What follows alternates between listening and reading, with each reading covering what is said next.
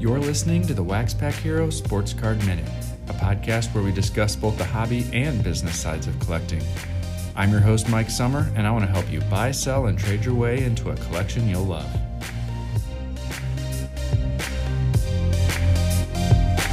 Hello, everybody, and welcome to another episode of the Wax Pack Hero Sports Card Minute. Today is going to be another shorter mailbag episode. And so one of the questions that I got over the last couple of weeks was about my thoughts on the rise of on-demand sets from the manufacturers. And so today we're going to spend a little bit of time covering a few of the basics of some of the on-demand offerings from Topps, Panini, and we'll talk a little bit about what you can get, what the values of those have been, and my thoughts on what that means for the overall direction of the hobby. So we'll dig in a little deeper after this quick break. StarStock is a new trading card marketplace which is preparing to go live in April. Their goal is to be a faster and cheaper solution to sell cards, and they're looking for sellers who want to be some of the first to have their cards available for sale at launch. I'm going to be testing the platform with my own submission. They're offering a 5% sales commission with no other submission or processing fees. You send in your cards and they do all the work. Cards are insured and stored in a vault, and you can have your cards shipped to you at any time. You'll be able to buy, store, or flip cards at the push of a button. If you're interested in learning more about getting involved as a seller and getting your cards onto the site for launch, contact Mike Kuchera via email at mike@starstock.com. They're looking for sellers who have rookie and prospect cards of current players for the major sports. For more details, contact Mike Kuchera at mike@starstock.com or go to www.starstock.com. Hi, this is Scott Spezio, and you're listening to the Wax Pack's Hero Sports Card Minute. Okay, when I say on-demand sets, what do I mean? And well, I guess what I'm getting at is each of the three manufacturers, Upper Deck, Panini, and Topps, all have certain sets that are essentially printed to order. They're available direct on Topps.com or PaniniAmerica.com or the Upper Deck e-Pack program, and they're available for a limited period of time, and they'll essentially manufacture as many orders as they get. And so it's not something that has a pre-established print run. They're going to take as many orders as they get, and that means the cards in those series or the cards in those sets can have varying print runs. Some people find that interesting, some people don't.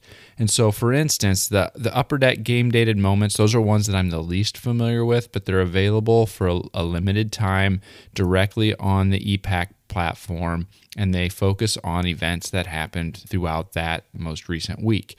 Panini Instant does something very similar on their site, and for $9.99 you can get one card, or there's volume discounts if you buy multiple cards.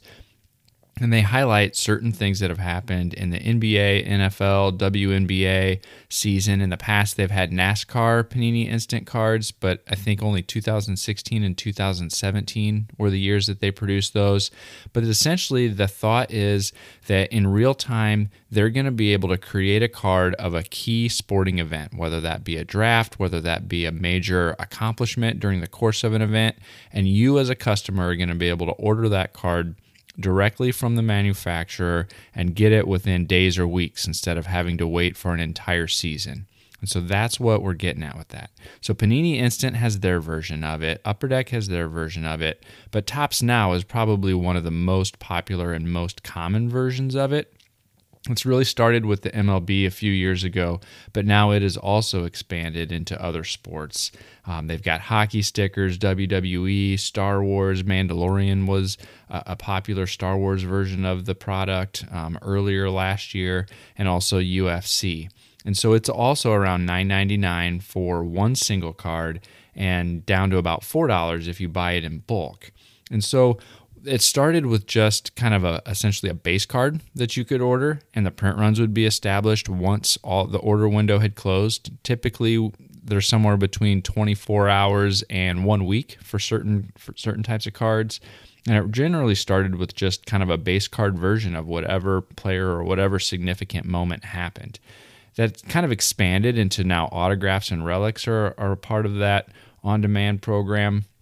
You know, but for Topps, that's not really where the on-demand options end. And I've never really bought a Topps Now card, but I have bought Topps Living cards, and that's another form of on-demand cards from Topps. And I did a whole podcast episode on Topps Living, but essentially those Topps Living products, which they now do for Major League Baseball, for Star Wars, and for soccer, are a weekly offering. And so for 1 week, you've got a 2 or 3 card bundle that's available for purchase. And again, they'll print as many copies as sold in that order window. And so for the baseball living set, for instance, we've seen print runs from just under 2,000 cards up to 40,000 plus at its peak.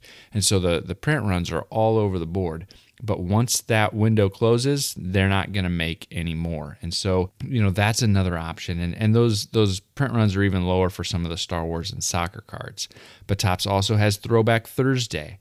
They've got some other box sets like the Bryce Harper set, the Gary V set. And there's a recent soccer set, I believe it was Messi, that just came out that are also print to order. And so they've got an established order window. You can take it or leave it during that window, but once it's over with, you're locked out unless you buy it on the secondary market. And so, there's a growing market for these types of products, and some people love it and some people hate it.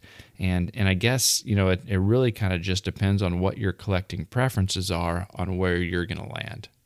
So one of the other questions that I get about these on-demand products are, do they hold any value? Are they worth anything? You're paying somewhere between $5 and $10 per card, for some of these things, and are they worth it on down the road? And again, the answer is it depends. And a lot of people don't like to hear that answer, but it really is the answer. And so it's not uncommon to be able to find some of these Topps Now cards, Topps Living Set cards, Panini Instant cards for just a couple bucks, even less than people paid, a few months later.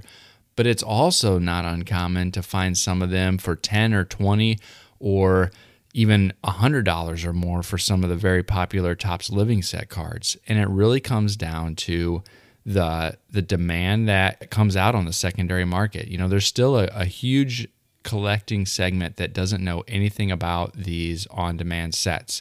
And for them, they have no interest in it. They've never even heard of it. To some of them, it doesn't even seem like it's necessarily a real card.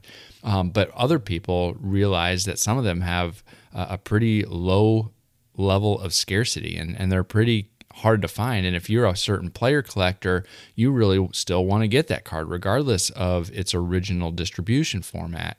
And so some of these cards do have tremendous secondary market demand, and others people could care less about. It really just kind of depends on what we're talking about. And so my overall judgment on the value of these cards, or is it worth it from an investment perspective or a long-term value perspective, is it really just depends, and you're going to have to understand the market for the player or the team or the specific set that you're collecting if you want to make a value determination. I'm not going to come down on one side or the other on that one. But what I will come down with an opinion on is my thoughts on these on-demand products and the rise and the growing number of on-demand products that are available for consumers to purchase. And I'm going to come down because I'm going to admit it's my opinion. I'm not saying it's the only way to look at it or that my opinion is necessarily the right one, but I do want to share kind of what my thoughts are. And so what do I think about it? Well, I like it. In general, my overall assessment is I like the rise of these on-demand sets. Why? A couple reasons. And the first one is because I like innovation, and I like that these companies are trying something new. I like that it provides an opportunity for the company and the consumer to be directly connected. If the company puts something out that people don't like, they're not going to sell any. And they're going to hear that feedback loud and clear almost in real time because that sales window is so short for these products. And the other reason is because I'm a big fan of consumer choices and letting the market speak. Not every consumer wants to do cards the traditional way where they buy a pack at Target or Walmart or their local hobby shop. Some of them want to get what they want when they want it. And these on-demand sets give them another opportunity to do that. And it's a way for the companies to try something new, try something different, and connect directly to the consumer, to the collector, and cut out that entire middleman process. And I think that is a pretty cool, innovative idea. We're a couple years into it now, so it's not brand new anymore, but the companies are continuing to learn, and by the variety of products that are being offered that way, it must be working for them. The other thing is it also opened up a whole new entrepreneurial angle for people who want to make bulk purchases. And so there's another segment of collectors, of businessmen and businesswomen really, who are going in, and even though they may only want one for themselves, they're going in and making these bulk 20 or 40 or 60 card purchases so they can lock in the biggest discounts, and then they become the reseller on the secondary market. Because undoubtedly there's people who don't know, there's people who forget to order during the window, but they still want to get their card. Now these people are becoming the hobby shop, or they're going to become the online supplier for these on-demand cards. And I love when there's opportunities for somebody to step into the market and show that entrepreneurial spirit and fill a need that exists out there. But what are the downsides? It's not all roses. There are downsides to these on-demand sets, and the first one is probably the overall cost. Even with those biggest bulk discounts, you're still talking about $4-ish per card, and that's pretty steep when you think about a traditional sports card or a non-sports card even. Right? You typically get a pack of cards of a standard release, and it comes out to maybe 25 or 30 cents a card. Well, these are $4 a card, and that is a little bit steep. And so cost is a little bit of a prohibitive measure for the masses. And so especially when you think about some of the living sets that go on for hundreds of cards, you're talking about thousands of cards that are necessary to build a complete set. And if you're going to do that, it's going to really add up. And so cost is one of the downsides with these. And then the other piece is, if you're a completist, if you're somebody who has to have every card from a team or a player or even a complete set, it really can become overwhelming to try to keep tabs on all of these different on-demand offerings. And so I know there's some people who claim that this is one of the reasons that they're getting frustrated with the hobby. And I recognize that as a legitimate concern for those people who are completists. But in general, if that's not you, I think this is something that really adds a new, interesting flavor or twist to collecting, and I'm a big supporter. So that's my opinion, but I'd love to hear what you think. Like I said, I don't necessarily have the lockdown on the only way to look at these on-demand sets, so I'd love to hear what you think. Reach out on Twitter at @TheMikeSummer. Send me an email at waxpackhero@gmail.com and let me know if you've collected any of these on-demand sets, if it's something that you're interested in, or if it's something that you just want to stay far away from. I also just want to take a second to give a shout out to Herman38, LJB17, and SPL Redhead, who left a 5-star review on Apple Podcasts about the show. Thank you. I appreciate getting that feedback, and I appreciate you helping other people find the show.